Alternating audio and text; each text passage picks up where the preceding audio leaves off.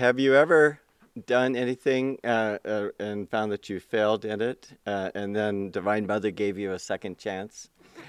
I was recently told a very inspiring story about an Ananda member who had their second chance, but it was after they had made a great effort in meditation. This woman, who I'll call Nancy, she was at her bank and waiting to make a deposit, and she found herself right in the middle of a bank robbery that was pretty intense.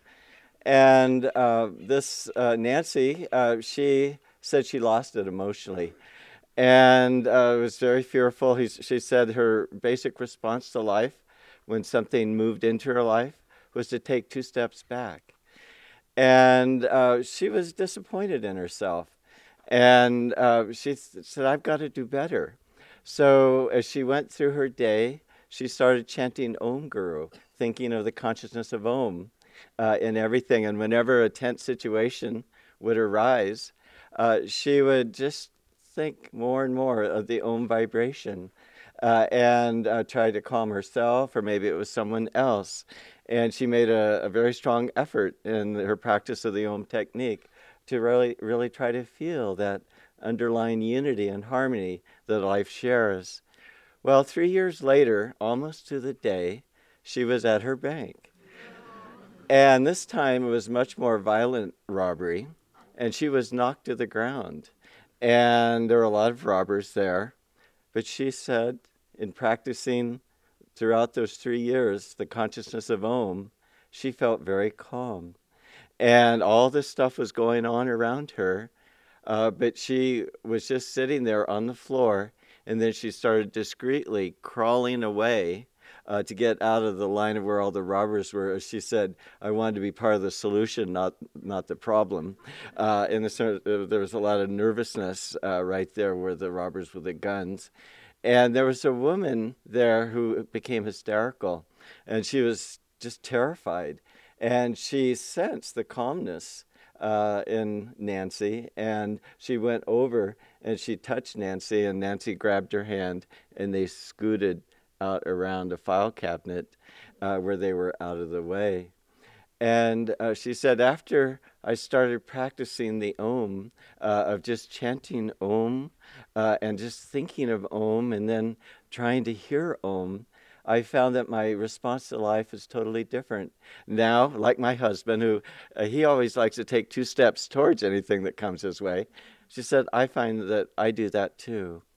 And isn't that an amazing story? And that's really the power of inner communion. Inner strength comes from transcendence, going beyond physical limitation and all the problems that entails, and of duality. And Master talks about everything is opposed to each other in duality, outwardly as well as inwardly, where the reaction, the positive, negative, day and night. It's hard to move forward in this world because of all the opposition, and just even in our own selves, there's all this opposition in the way that all the energy flow in the body is canceled out. I think the greatest compliment I ever heard said to an Ananda minister was, all the energy in your cells are flowing in one direction. That's quite high praise, isn't it? The Master, just before he entered the Swami order, he had an experience of the unity of the eternal light that was one of the most profound visions he said he ever had. And he was meditating on 4 Gwapara Road, and in his vision, he saw that he was a captain of a battleship, and it was shooting towards the shore, and there were shore batteries shooting back, and it hit the ammunition area of the boat and blew up, and Master found himself swimming to shore. And as he got on the beach, there were bullets singing all over the place, and then one hit Master, and he was lying there on the beach dead. And then in his dream, he came back to Gwapar Road, and he couldn't believe his good fortune. And he was pinching himself, and there's this great joy that I have this body again. But then in the dream, he went back to the captain with the bullet. And then Master said to the light, "Am I dead or am I alive?" He was confused. And the light just dazzled even greater and said, "You are made in the image of my light. And what does life and death have to do with light? Awake, my child, awake." And we're in meditation, we're trying to experience ourselves as the light. As one saint said, "Don't pray for light, you are light." There's a scientist who was in 1940s from Yale University. He was studying salamanders, and he found out something very interesting about salamanders that is very interesting for us. He said in a salamander egg, there's the imprint of electrical field that is the whole shape of the adult salamander. And as that salamander starts to grow through its stages, the blueprint of the adult salamander is there as a force field all around the salamander, guiding it to perfection. And even with a seed, it has the blueprint of the mature plant around it. And how much more is it like us? We're children of light. As Swami said, we aren't physical bodies. We're blissful manifestations of Om. So that when you hear Om, you're fearless. When Swami heard Om in a dynamic way the first time in his life, he said the whole world could be burned up and it wouldn't matter. And you witness a greater reality, and you realize that you are a part of that reality. And how can light hurt light? And if we want to experience inner strength, we want to really transcend separateness, where life is just opposed to each other and where there's self-affirmation is going on. I read something recently about Winston Churchill, and Churchill was quite a talker, and there's a fun story of well, actually, that was Teddy Roosevelt, who was quite a talker, too. I'll have to tell the Teddy Roosevelt story first. Teddy Roosevelt was wanting to do big game hunting, and heard that the world's foremost expert was in town in Washington, D.C., so he invited him to the White House. And so the reporters knew that this big game hunter was going in, and they were there a long time. And then the big game hunter came out in a daze, and the reporter said, "Well, what did you tell the president?"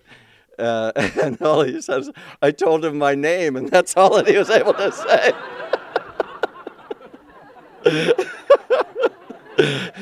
And Winston Churchill said he hated to be part of a tour group because everybody was listening to the guide and not to him anymore. And so when we take the world on its own, we take all the consequences of that, of just that self-affirmation, of just being opposite, and not that underlying sense of unity and joy that underlies all life. And it's only by going deeper into meditation that we start to experience that and really transcend that kind of limitation and separation. And so if we really want to really be able to change reality, we have to go underneath the surface of reality where all life is one. Swami talks about, he said a very beautiful thing in the Material Success course. He said that centered energy is more magnetic than diffused, scattered energy, and that when your energy is centered deeply in the spine, outer events adjust to your inner control. And that's a way to change reality. Because we think, well, gee, there's a lot out there, but we know so many stories of our fellow devotees, as not only saints, but our fellow friends, have been in dramatic situations where the light of God has been there, and there's been that sense of harmony. Master said that, we've all meditated, most of us, for many, many years. A friend of mine recently figured out that they have meditated 30,000 hours in their lifetime. And, and what is meditation? Meditation is not an emotional prayer, but it's an offering of our body, our mind, our heart, our whole strength up to God. And we're telling God that I just want you. I just want to merge with you. And it's a deeply sincere prayer because it's a total effort on our part. And we do that every time we meditate. And the Master said that don't think that God doesn't answer your prayers. Every prayer that you have whispered, He has recorded it in your heart. And someday He will answer you. In the New Inner Path, Swami talks about in the chapter on protection. He said in his 60 years, he's not known a devotee who sincerely followed this path not to be protected. I did a nature week some years ago here at the Expanding Light, and I took the whole group to the river. And we were there, and it was June, so the water was a little high. And there was a little waterfall, 5 or 6 feet, and we were swimming there. And I got a little bit too much where the water was churning, and I was thrown down into the ground, and my leg got stuck under the rocks, and I couldn't get up. And I was running out of air, and I started trying to get my leg out, and I couldn't. But I felt this real calmness, and I just, is this how I'm to go, Master? I remember saying that to him, and I was watching. I was like I was watching my body, and I was the leader of the group, and we still had a few more days left in the program. I thought I should make an effort. So I was pulling like this, and I couldn't get up. But I was very calm, and you think if you're running out of breath, you'd start to get nervous. But I wasn't. But finally, the leg came out, and I came up, and I was able to just get a mouthful of air. And then I was thrown right back down again. And then a little bit later, sometime, my head came up, and I was able to get just a quick, and then thrown down again. Well, there was a man who just at the last minute had decided to come to the program, and he sort of noticed that I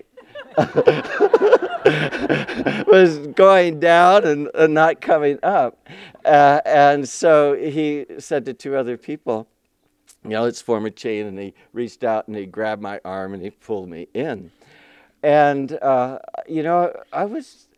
it was a very interesting experience. I was really happy to feel that I was calm during that whole time. And, I don't think it was any merit, that I did. It was Guru's grace. The Masters have said that they will be here at the end for anyone who follows this path to bring you in. And thinking about that story, God isn't a tyrant. He is recording every thought and every prayer. And when we spend our lives trying to lift ourselves up to Spirit and hold on to Spirit, He knows that delusion is very strong. And it just takes effort over a long time to just break the magnetism of the energy in the lower spine. And it's just an effort that just needs to be sustained and continuous. But so many times God tells us along the way when there's a dramatic situation, that I'm here, that your life is really one of Spirit. And it gives you that sense, doesn't it? All of us have had that experience where God has stepped in very deeply into our lives, and where we know He's there, and we know who He is through His light, through His love, through the deep stillness. And remember those times. Like to think of, a tourist brochure. They don't just put the words there. They put a nice, beautiful, magnetic picture. And so you say, I want to go there. And so you spend the whole year planning, how am I going to go there? You gather the resources. Well, it's the same way with our meditation practice. Hold these images, make them real. I loved what Riemann was talking about. Use Swami's visualizations because they can help us subtly get into that subtle reality and get a sense of, to create a sense of magnetism, to not only experience it, but to start to draw it and keep a sense of momentum in our lives. There's a great devotee of Om since I started the talk on Om, Sri Rama Tirtha. And it's when you hear Om, it said you become fearless. And we heard his chant yesterday, and the first line is, "None can atone me, who would injure me?" And Swami Ramatirtha felt that all nature was his body. And the whole universe, his experience of life was that. And he would go in Himalayas and without any clothes and sleep in the caves with fierce animals. And just his whole life was, how can light hurt light? How could an expression of Om hurt another expression of Om? He had that experience. And when he was on the boat, a man saw him and he said, do you have any money? No. Do you have a home or place you're going to? No. Where's your luggage? Well, my body is my luggage. And then he said, well, do you have any friends? And he said, yes, you. But the whole... And that man became his friend and sponsored his lecture trip to America. But the whole universe was his home. And the whole universe is our home. And it comes increasingly awareness of that through deep meditation and just in a constant prayer and effort, and encourage you to use the visualizations that we have to subtly enter into the spiritual eye, or to expand the heart, to see God as light. But in a way, it's, maybe we aren't having that response maybe from God through that prayer, but what we're doing is we're telling God of our desire to have our union with Him. And remember, He records everything in His heart. And when our heart is just totally one in our giving and offering, then that's when God will come to us completely. God bless you.